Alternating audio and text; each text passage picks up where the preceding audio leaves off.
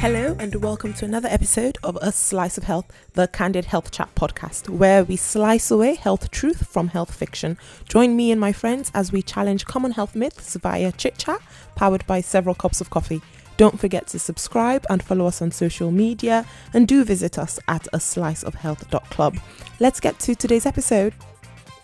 On today's episode, we are joined by Tito Oye, blogger at Her Sickled Journey.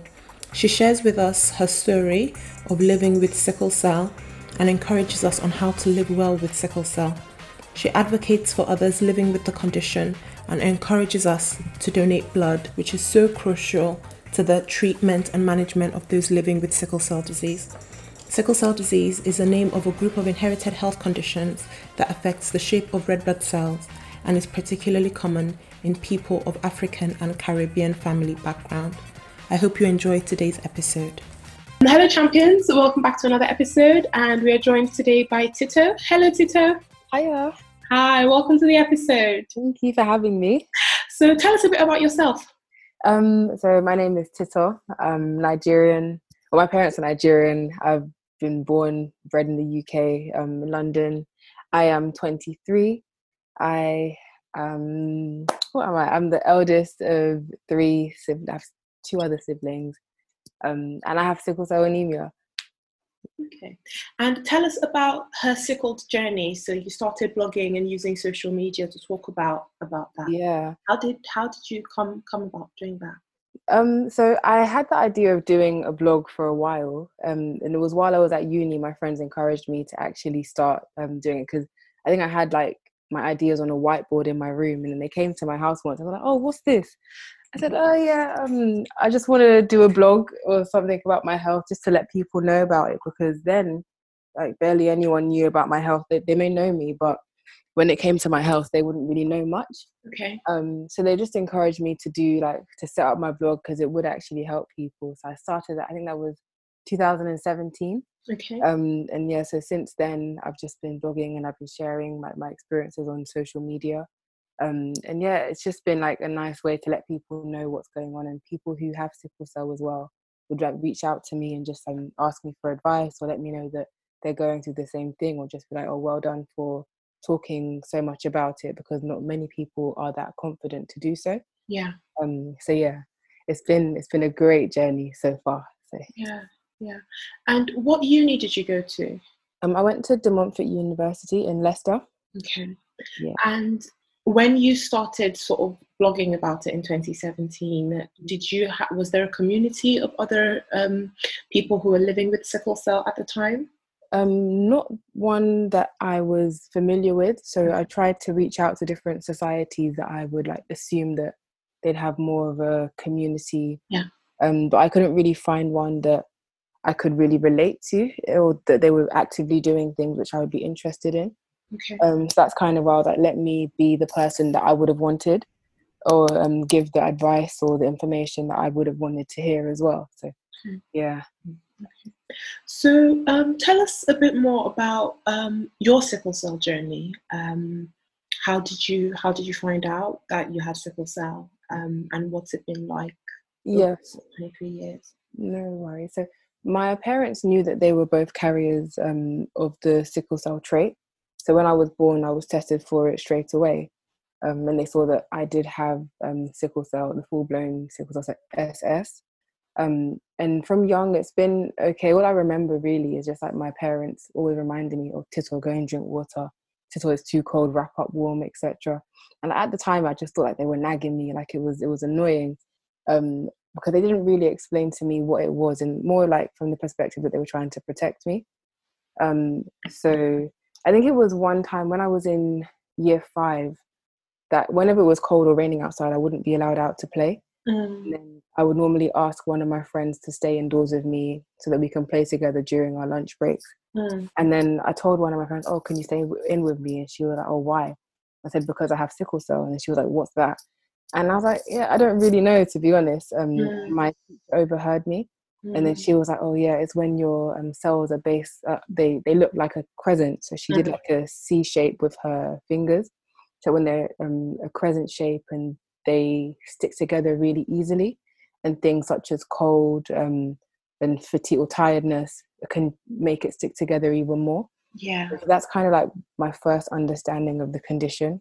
Yeah. And then from there, I kind of just went to start doing my own research into like what exactly it is, how it would affect me. Yeah. And I had appointments frequently, which again at the time I never really questioned. I just knew that there was something different. Yeah. But yeah, I think then eventually my knowledge just started to grow to the point where I was like, not many people talk about this or know about it. Even I didn't know about it the way I should have. So then I kind of took that responsibility on myself to make sure I knew everything I did need to know. Okay. And in terms of sort of through childhood and then talking to your friends about it, and you also said that, you know, you when you were in university as well, it was then your friends that also encouraged you to start blogging about it. Did you ever feel a stigma about talking about the fact that you were living with this condition? Not really, but I expected one. Okay. So when they found out, so I only started my blog in my last year of university. But I think when I first started university, my friends didn't know. Maybe only a couple friends who went to secondary school with me. Yeah. So I remember one day, like they came to my house and then they saw like an appointment letter on my board. And they were like, "Oh, what's this?" I was like, "Oh, I have sickle cell." So it wasn't a thing which I went and openly told them because I believe there would be a stigma. Yeah. That's something that my parents kind of always, like, it was always like hush hush, like, oh, only let people know if they need to know. So yeah, then eventually, like when I started realizing that they would be treating me the same, then I was like, okay, there's not really a reason to hide this. Yeah. And if I start talking about it more, then we can ultimately prevent people from having babies with sickle cell, which is again one of the aims of it in general. Yeah. But yeah, I think the stigma, I expected it, but there wasn't one, thankfully. Okay. And you said something, you said that your parents sort of encouraged sort of a hush-hush behavior about it. Is that something that you think that maybe the generation of our parents and the older generation in sort of African communities, do you think that there is a stigma in that generation about it? Definitely. I definitely do think so. I think that someone would look at you completely differently, like you're less able, even though technically, yes, you may not be as able to do certain things, but we are able to find ways around that. Where certain people will just completely like write you off because they hear that you have a disability. Also with like that generation, like my mum, one of her reasons is that it was more like faith-led in a sense, where she never kind of claimed it. So she's the type of person where she's like, oh, what you confess is what you possess and stuff like that. So she'd always be like, oh, when someone asks, just make sure you say that you're registered as a sickle cell patient as opposed to you actually having it. So she was like one of those people, just literally, she just didn't want to say, or she didn't want me to claim it at all, basically. And that kind of rubbed off on me in the sense where I was like, okay, no, I'm not allowed to tell anybody. So maybe at that age, I didn't really understand why she was so strict on that. But I understand now that I'm older. Yeah. And when you started blogging about it then and talking about it openly, did you get any pushback at all from the African community or from family members? Not really. Like my parents were a bit hesitant. When it came to like my blog, they didn't really think I was taking it that seriously, or they didn't really share it amongst their friends and stuff like that. But I guess when they realized eventually that I am taking it seriously, and then when it comes to like speaking at different events and organizing blood drives and stuff like that, they were like, okay, we need to get on board and just show our support, I guess. At first they have my best interests at heart, like always. So I understand that their hesitation wasn't out of like, not that they didn't support me, sorry. It's more of a thing where they just wanted to protect me the best way they knew how to. So I guess the less people that know it, the better in their view. So that's kind of like why I understand the hesitation when it came to it at first. And just going back, you said something about trying to reduce, improve awareness, and then trying to reduce the number of children that are then born with sickle cell disease. But at the beginning, you said that both your parents knew that they were carriers. Yeah. And did they Did they both know before they got married, or was it after they came together that they knew? I think it was after they came together that they found out, which is what a lot of people, that's the situation that they find themselves in, where it's not something that they make a priority to find out before or during the stage of getting to know each other. And I think, like, I feel like it's a cycle, it's a knock-on effect in the sense where if those of us with sickle cell don't really speak about it or let people know how serious it is, people who carry the trait won't understand the importance of going to find out their genotype. Yes. And that's how they just continue to have babies with sickle cell. Yeah. So yeah, they didn't know beforehand, but then they found out when they were already married. Okay. And do you have any other siblings at all? No. I have one of my siblings are a carrier. Okay. But no, none of them have the full-blown condition. Yeah. And in what way did sickle cell affect your childhood, other than, not being able to play outside because of the weather, needing to wrap up, being encouraged to make sure that you were staying well hydrated as well? Did it affect your schooling in any way? Not when I was young. When I was young, maybe like primary school age, it would just be like the frequent hospital admissions. But besides that, I think was when I started to get to secondary school and college, where I would have exams. Yeah. And stress for me is one of my biggest triggers of a crisis. Yeah. So that's when I started to realize I had more flare-ups, and it kind of it hindered me when it came to revising. Even in university as well, that's when I had like probably the worst crises. I kept on having to be admitted to hospital because of the stress that I was under. And again, like that, I needed so many like extensions from my coursework, my dissertation, and things like that. My exams that were coming up, it was a lot of stress. But I'd say the only way that it has hindered me growing up was, well, the main way, would be education-wise. Okay.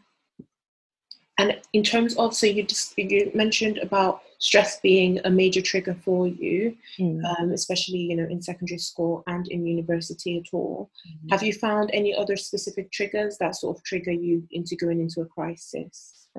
Yeah, so when I'm dehydrated, that's when, I think when you're dehydrated, your blood is a bit thicker anyway, so then it struggles to move around your body. And then that could increase the chances of having a crisis. The dehydration, when I'm cold, that's another thing.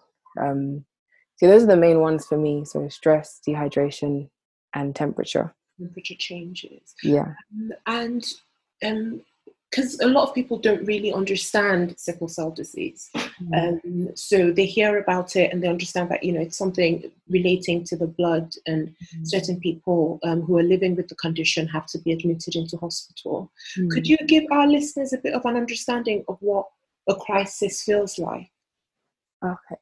That's always like such a difficult thing to explain, especially because like people who I've spoken to before, like with sickle cell, would say it's like a constant like stabbing pain or like hammering pain, like in whatever area of the body. So it's literally, it can affect any area of the body. Where blood flows technically is just where blood can clot as well, where it can get stuck.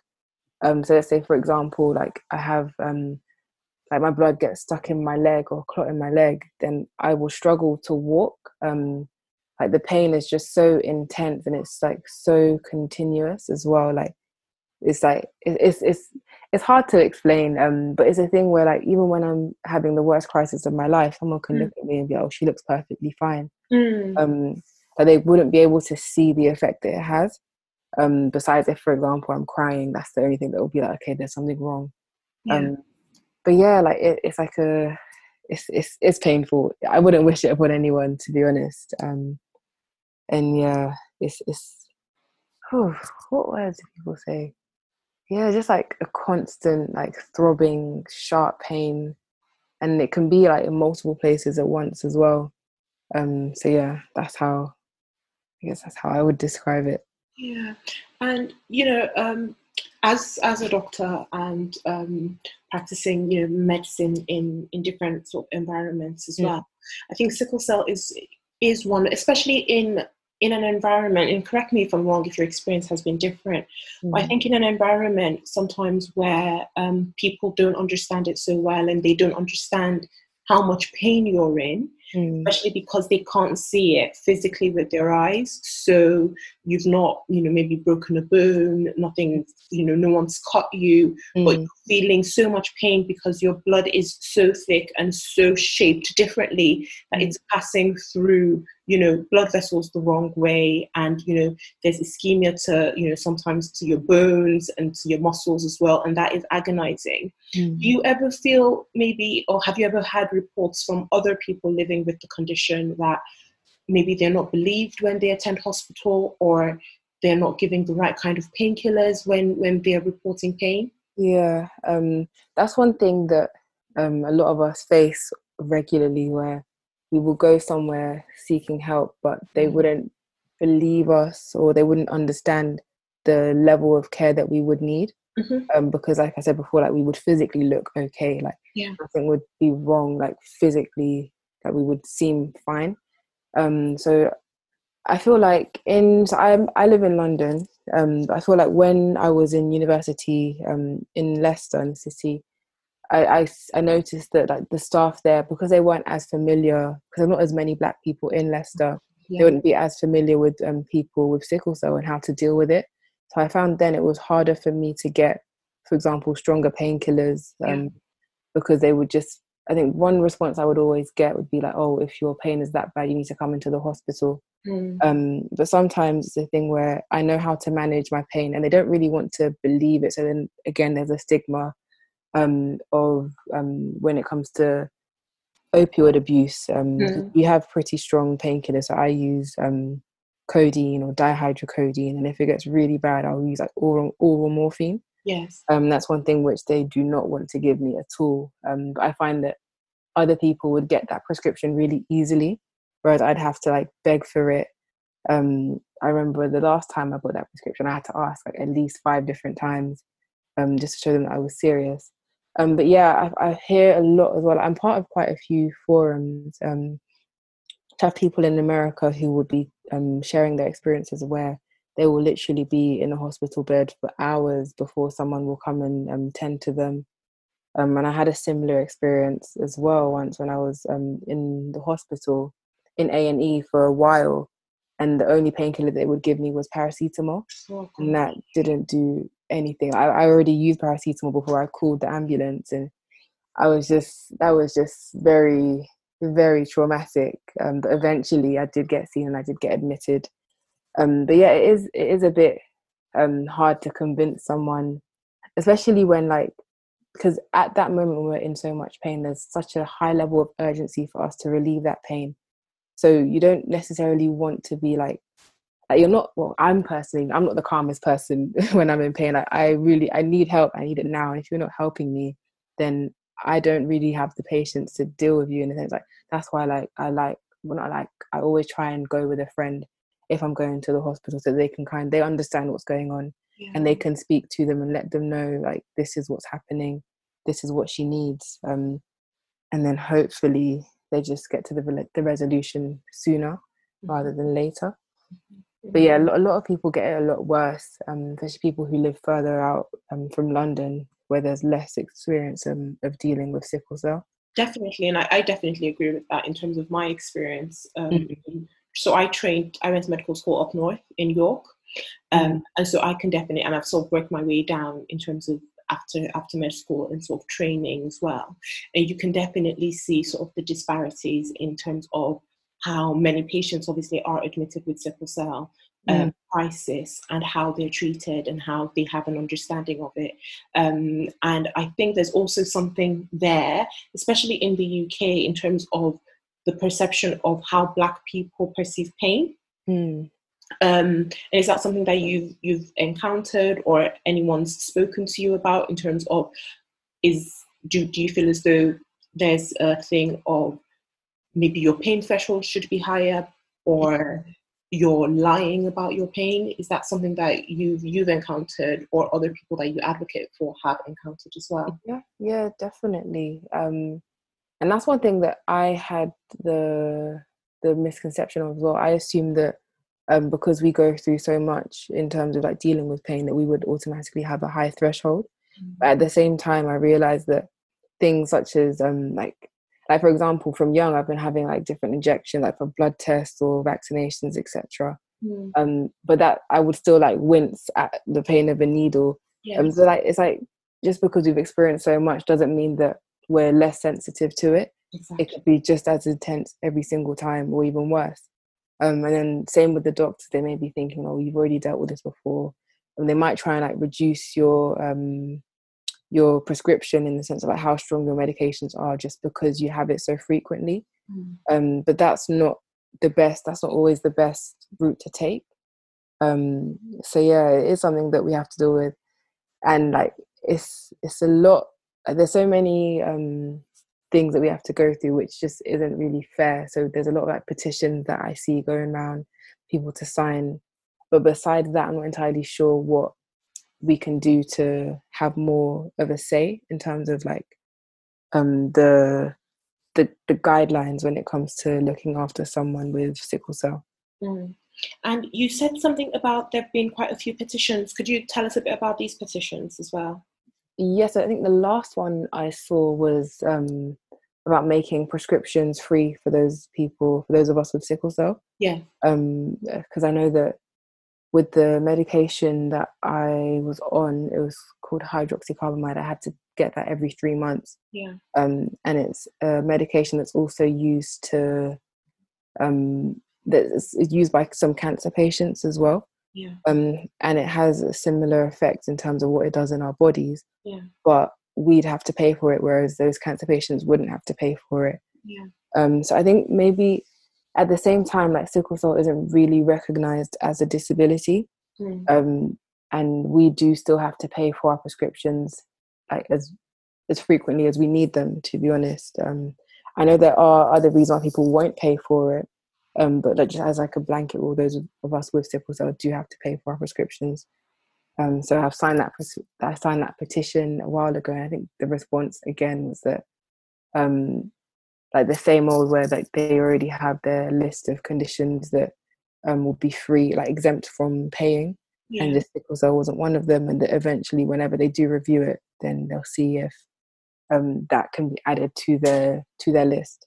Yeah, and it's quite interesting actually, because that list has not been revised in quite a long time. Yeah. And so there are quite a lot of illnesses on that list. It was just because of how well they understood it several years ago, and it is a bit, it's definitely one that definitely needs to be revised. And so hopefully as that petition gets signed and numbers increase, then they should definitely add it on.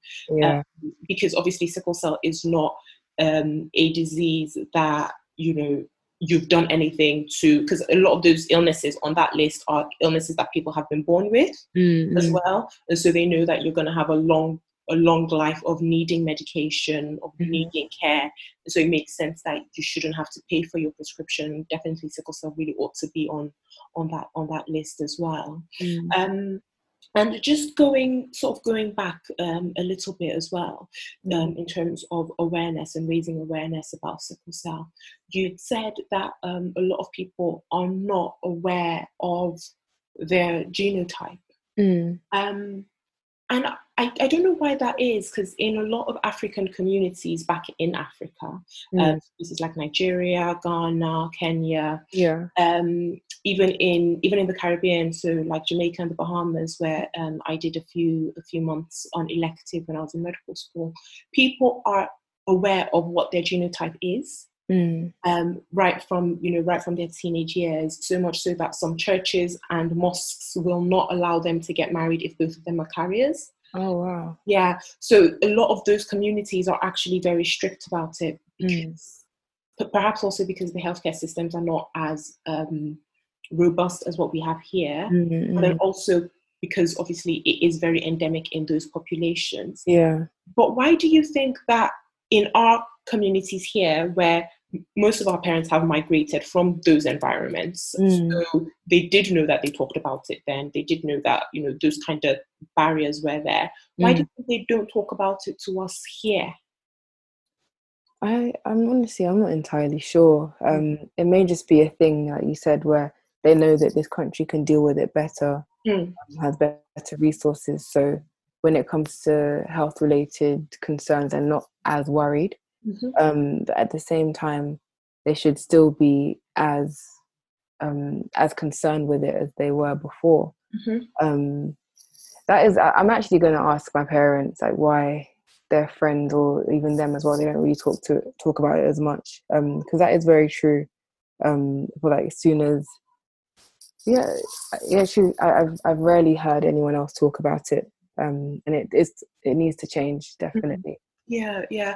And I think there's also, maybe in African communities as well, we have a culture of silence when it comes to illness. So we don't talk about things, we don't talk about fibroids, we don't talk about cancer. Perhaps the only thing that we talk about is blood pressure. Yeah, literally, because of the food. So that's probably the only thing that we talk about. Yeah. And maybe that's also because it's related to stress, and so we can blame it on someone else and say, oh no, you're stressing me out, my blood pressure is going up. But in terms of a lot of other things, there's definitely a culture of silence. I had Aisha Weber on weeks ago. She was talking about HPV, and she was definitely saying that there's a culture of silence in a lot of African communities, and that does then prevent us from talking about things and avoiding certain things that we might have been able to avoid if we had the information. But what would you say to people who feel that sickle cell disease, or people living with sickle cell disease, don't have a disability?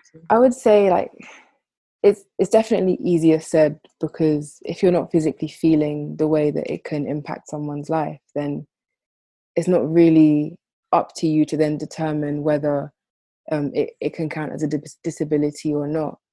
So if you were to look into it further, you can see that physically our blood is different to a typical healthy person's blood. And that I guess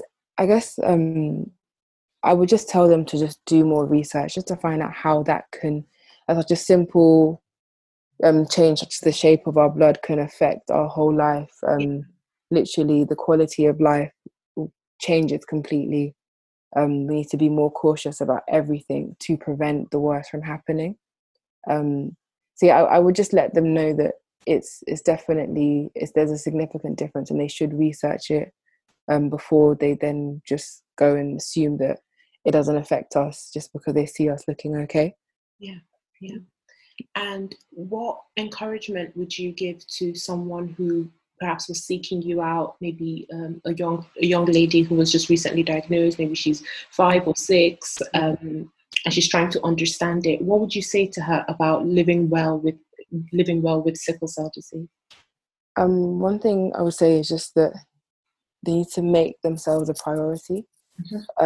There's so many times where I would like make my health like my second option. Like I wouldn't prioritize myself, and then I would suffer the consequences for that. And it would always be like an unnecessary occasions as well, and the consequences are far worse than whatever it was that I was trying to put first. So I would always say, like, always put your health first. Don't feel limited by what you're you don't feel limited by sickle cell. A lot of people will perceive it to be something which is so bad, and that's it, that your life is over, that you're a victim of it now. But there's still so much that you can do, and there's so many like ways around things. So if, for example, you had an idea but you're like, oh no, my health won't let me do it, there are different ways to get the same solution. So never feel discouraged because of your health. Like, it may be harder, but at the same time, it is something that we can overcome. Yeah, definitely. And something else in the African community, and also I think Caribbeans as well, that we often struggle with, and obviously is quite important when we're talking about sickle cell, is blood donation. A lot of us don't give blood in our communities. Why do you think that is? I think a lot of it can be cultural. So a lot of people, I remember when I first talked to my parents, I was like, oh, what are they going to do with my blood? Who's doing this? Like, is it clean, etc.? So like there's the initial like the preconceptions, like, oh, what's going on?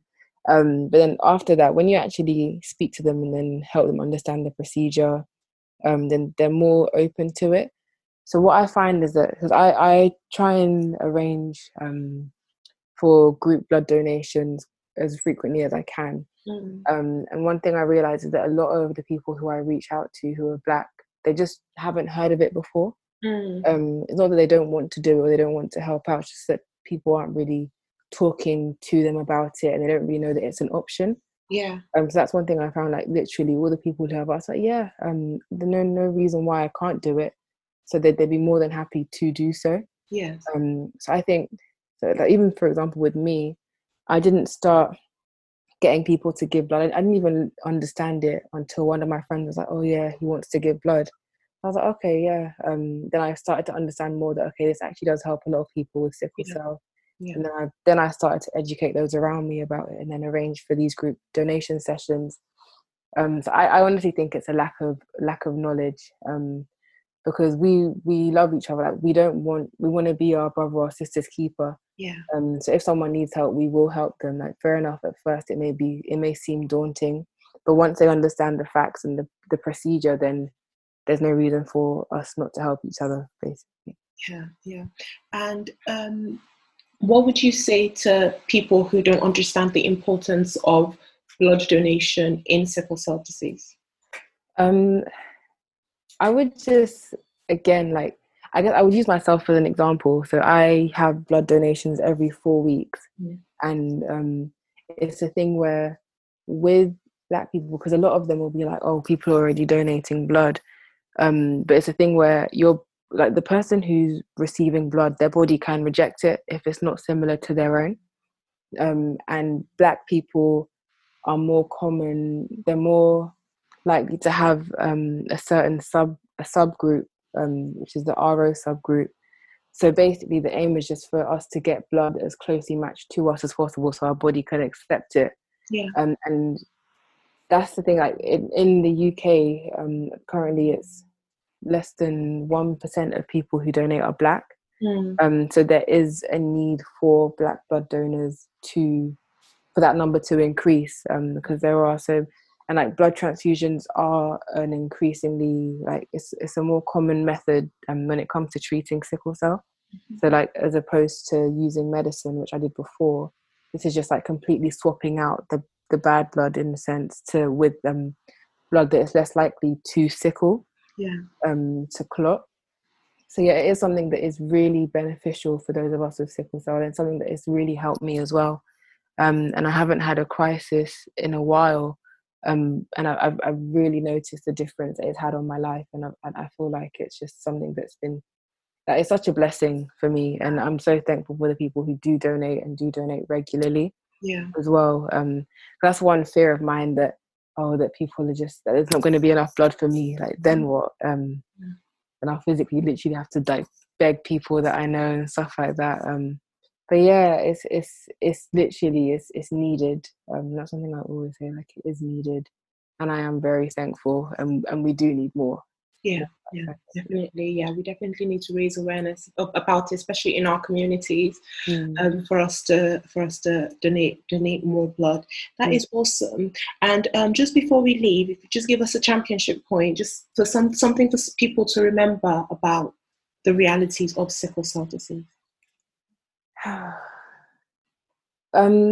Like, it's not nice, basically. Like, it's a thing which, if we can prevent it, then let's do that by all means necessary. So that's just involving you finding out your genotype as soon as possible, and then acting upon it. Yeah, I think that's what I would say. Okay. And if, let's say hypothetically, you went to counsel a couple that just got engaged, both of them don't know their genotype, and then they go to their GP, let's say they've listened to the podcast, they go to their GP arranges the blood test, and both of them are carriers, and they both still want to go ahead to get married and have children, what would you say to them? So I would let them know, because a lot of people are in that situation where they find out when they've already have their arrangements to get married. Yeah.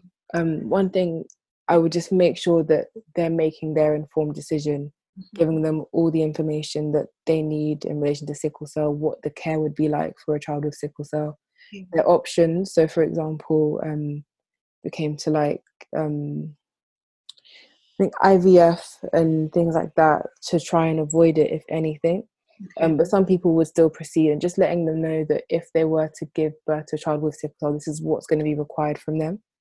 But yeah, and then just making sure that their babies get tested as soon as possible as well, because a lot of people they're not tested from birth, and when you're younger as well, you don't really have that many there are not that many signs that you have sickle cell until you start getting older. Then you start having like crises and stuff like that.